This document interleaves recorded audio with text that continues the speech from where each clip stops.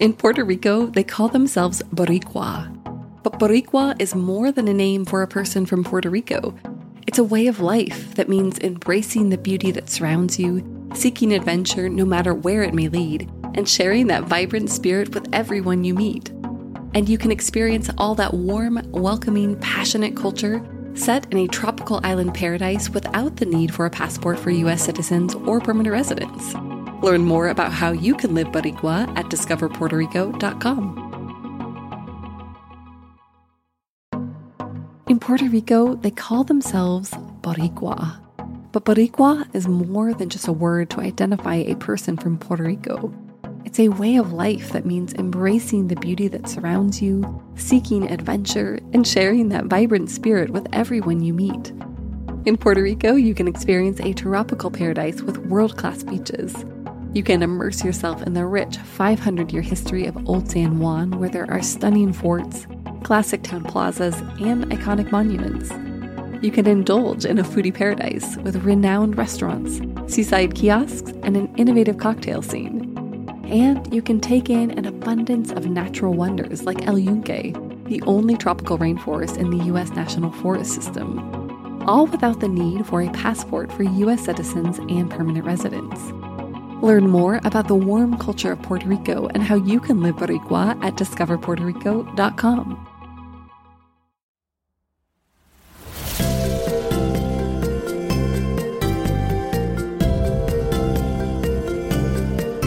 Hey everyone, and welcome to Travel Tales, a podcast from Afar Media. I'm your host, Senior Editor Aislinn Green, and for the past 6 years, I've had the pleasure of working with some of the most creative and interesting people in the world. Comedians, philosophers, novelists, they've all shared their stories with Afar's readers about getting out into the world and just reveling in it. And now, each week on Travel Tales, we'll hear from some of our favorite contributors about a trip that changed their life. In this episode, we'll hear from Charmaine Craig. Charmaine lives in LA. She's an author, most recently of Miss Burma, an award-winning novel based on the lives of her mother and grandparents who are from Burma. She's also a huge fan of the Portuguese poet Fernando Pessoa, but I swear we didn't know that when we sent Charmaine to Portugal as part of Afar's Spin the Globe series. And quick reminder, that's where we spin an actual globe, pick a spot, and send a writer with 24 hours notice. And to be honest, we weren't even sure if she'd be able to go. 2 months before she left, her house burnt to the ground. But, as we'll soon hear, she wanted to take this trip. Her story is proof that sometimes life provides exactly the poetry we need.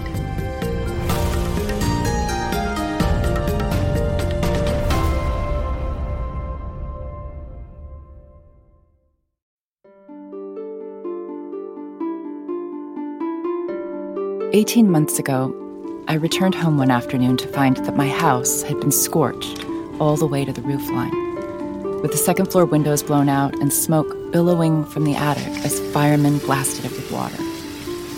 What had happened was that about an hour previously, the house next door to mine, which was temporarily uninhabited, had burst into flames likely due to arson, and the fire had jumped to my property.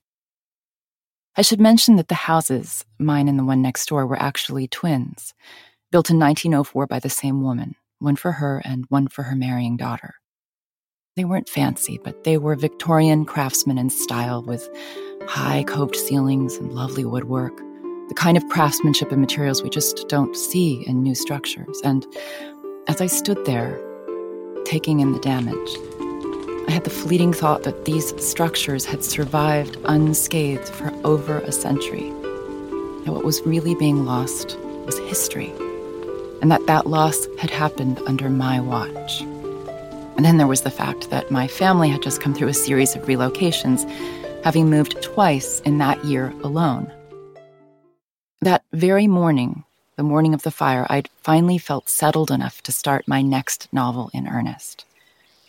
Normally I write at a desk, but for some reason that morning I felt called to lie with my computer on my bed, and I remembered taking a moment to observe the quality of the light filtering into the room and the way the trees were moving outside my window.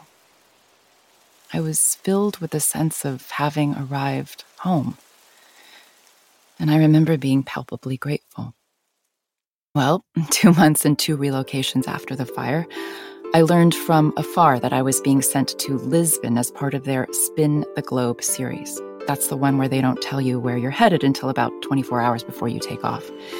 Needless to say, I was still very much spinning from the fire, but as I hurtled away from my kids, I felt almost relieved to be leaving the disarray of our so-called home life, something that had become a near constant state of upheaval and nomadism for a more discrete period of aimless wandering, a period when all I had to keep track of was myself. Out of what I rationalized was a sense of adventurousness, but what was probably a mixture of exhaustion and stoicism, I decided not to consult any kind of travel resource in preparation for the trip. I guess you could say I was throwing in my lot with impermanence. And after dumping my bags at the bed and breakfast a friend had recommended, I found myself pathetically following swells of tourists down cobblestone streets in one of Lisbon's historic districts. We squeezed through a series of stunning and strikingly similar squares before I found myself on a jammed commercial road where something caught my eye. A placard advertising the world's oldest operating bookshop, whose cafe was called the Sala Fernando Pessoa.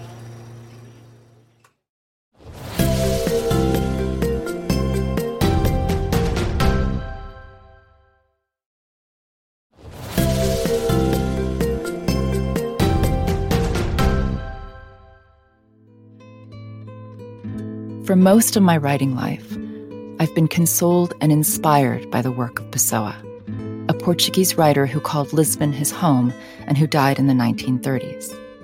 You might not have heard of him, and it could be argued that he might not have wanted you to. Pessoa didn't actually write as himself for the most part, but through the vehicle of alter egos, what he called heteronyms. It's tempting to refer to them as pseudonyms, but they were so much more than that. They were entire beings whom Pessoa created and attributed most of his work to, and who readers of the day thought were real.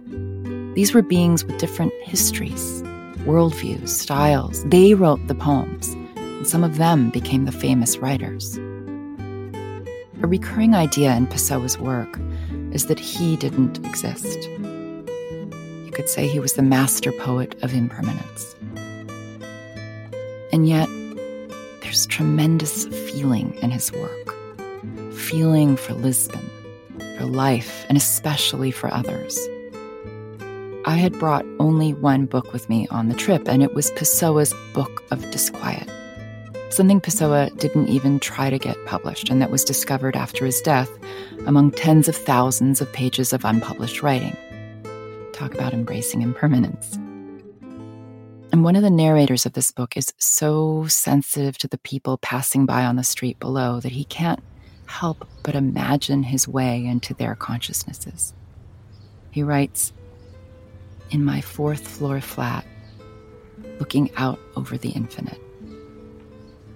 There's a deeply spiritual, if melancholy, quality to the work that speaks to me. And seeing Pessoa's name on the placard by the oldest bookshop just an hour or so after my arrival felt like a sign, something personal that spoke to me directly over the din of tourism and consumerism. And something similar happened to me the next morning, when, squeezing through the crowded cloisters of the Geronimos Monastery, I stumbled onto a modern pile of blocks that I soon realized was Pessoa's tomb. I hadn't known where he'd come to be buried, so it seemed uncanny that less than 20 hours in the city I'd run into this. If I hadn't predetermined my map of Lisbon, it seemed to be determining itself for me. That evening, I reached out by email to a local Pessoa scholar, an Italian and Lisbon transplant named Antonio Cardiello. He graciously offered to meet me the following afternoon near the empty square where Pessoa was born in an apartment above what's now a Godiva shop. And soon we were chatting and making our way on foot through the city. And we landed on the same commercial street I'd found myself on after arriving, the one with the oldest operating bookshop. 30 years ago, he said, the street had been mostly derelict, abandoned. Then in 1988, a terrible fire took it out. Everything was destroyed. But that episode, he said, was merely an echo of a much more devastating one that had happened in the 18th century when a violent earthquake, subsequent tidal wave, and weeks of fire had razed the city before the Marquis de Pombal had determined to completely recreate it. Something that explained both the grandeur and striking similarity of its squares. And passing through those squares with Cardiello now, I felt as though I were being hit over the head with the truism that history, of course, is anything but static. If with my own little house fire, history had in part been lost, I could play a part in the house's restoration and its evolution. On my last day in Lisbon, I visited a leafy neighborhood beyond the tourist districts where, amid quiet storefronts and apartment buildings, I found the address where Pessoa lived for the last 15 years of his life, in a building that's now a museum dedicated to his work and memory. The whole place has changed since his time, and Pessoa's bedroom is now just a recreation. But I still felt something as I stood looking over his bed.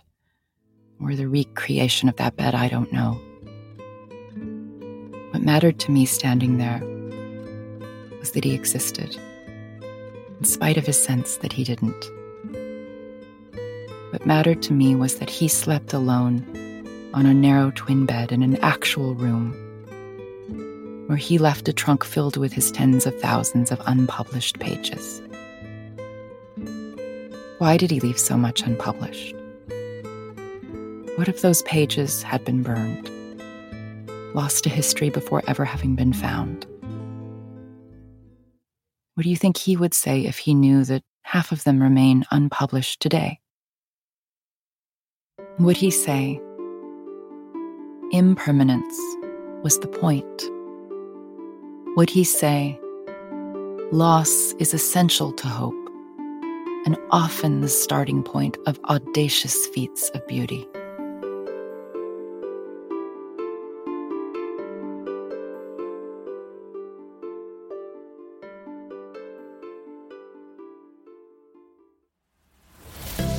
That was Charmaine Craig. Charmaine is currently working on her next novel, and 2 years after the fire that destroyed her home, she and her family were finally able to move back in. And then the quarantine hit Los Angeles. It's felt like the inverse of what happened before, she told us. Time out of the house has given way to a period of intense living in it. She says it's made her aware of the impermanence of even this moment. And she's using that knowledge to, quote, make the most of this time with my growing teenage girls. Ready for more travel stories? Visit us online at afar.com/traveltales. And be sure to follow us on Instagram and Twitter. We're at Afar Media. If you enjoyed today's adventure, we hope you'll come back next week for more great stories. Subscribing makes this easy. You can find us on Apple Podcasts, Spotify, or your favorite podcast platform. And please be sure to rate and review us. It helps other travelers find the show. This has been Travel Tales, a production of Afar Media and Boom Integrated. Our podcast was produced by Aislinn Green, Adrian Glover, and Robin Lai. Post-production was by John Marshall Media staff Jen Grossman and Clint Rhodes. Music composition by Alan Koresha. And a special thanks to Laura Redmond, Sarah Storm, and Irene Wang. I'm Aislinn Green, your zoomed-out, under-traveled host. I can't wait to hit the road again. Until we all freely can, remember that travel begins the moment we walk out our front door. Everyone has a travel tale. What's yours?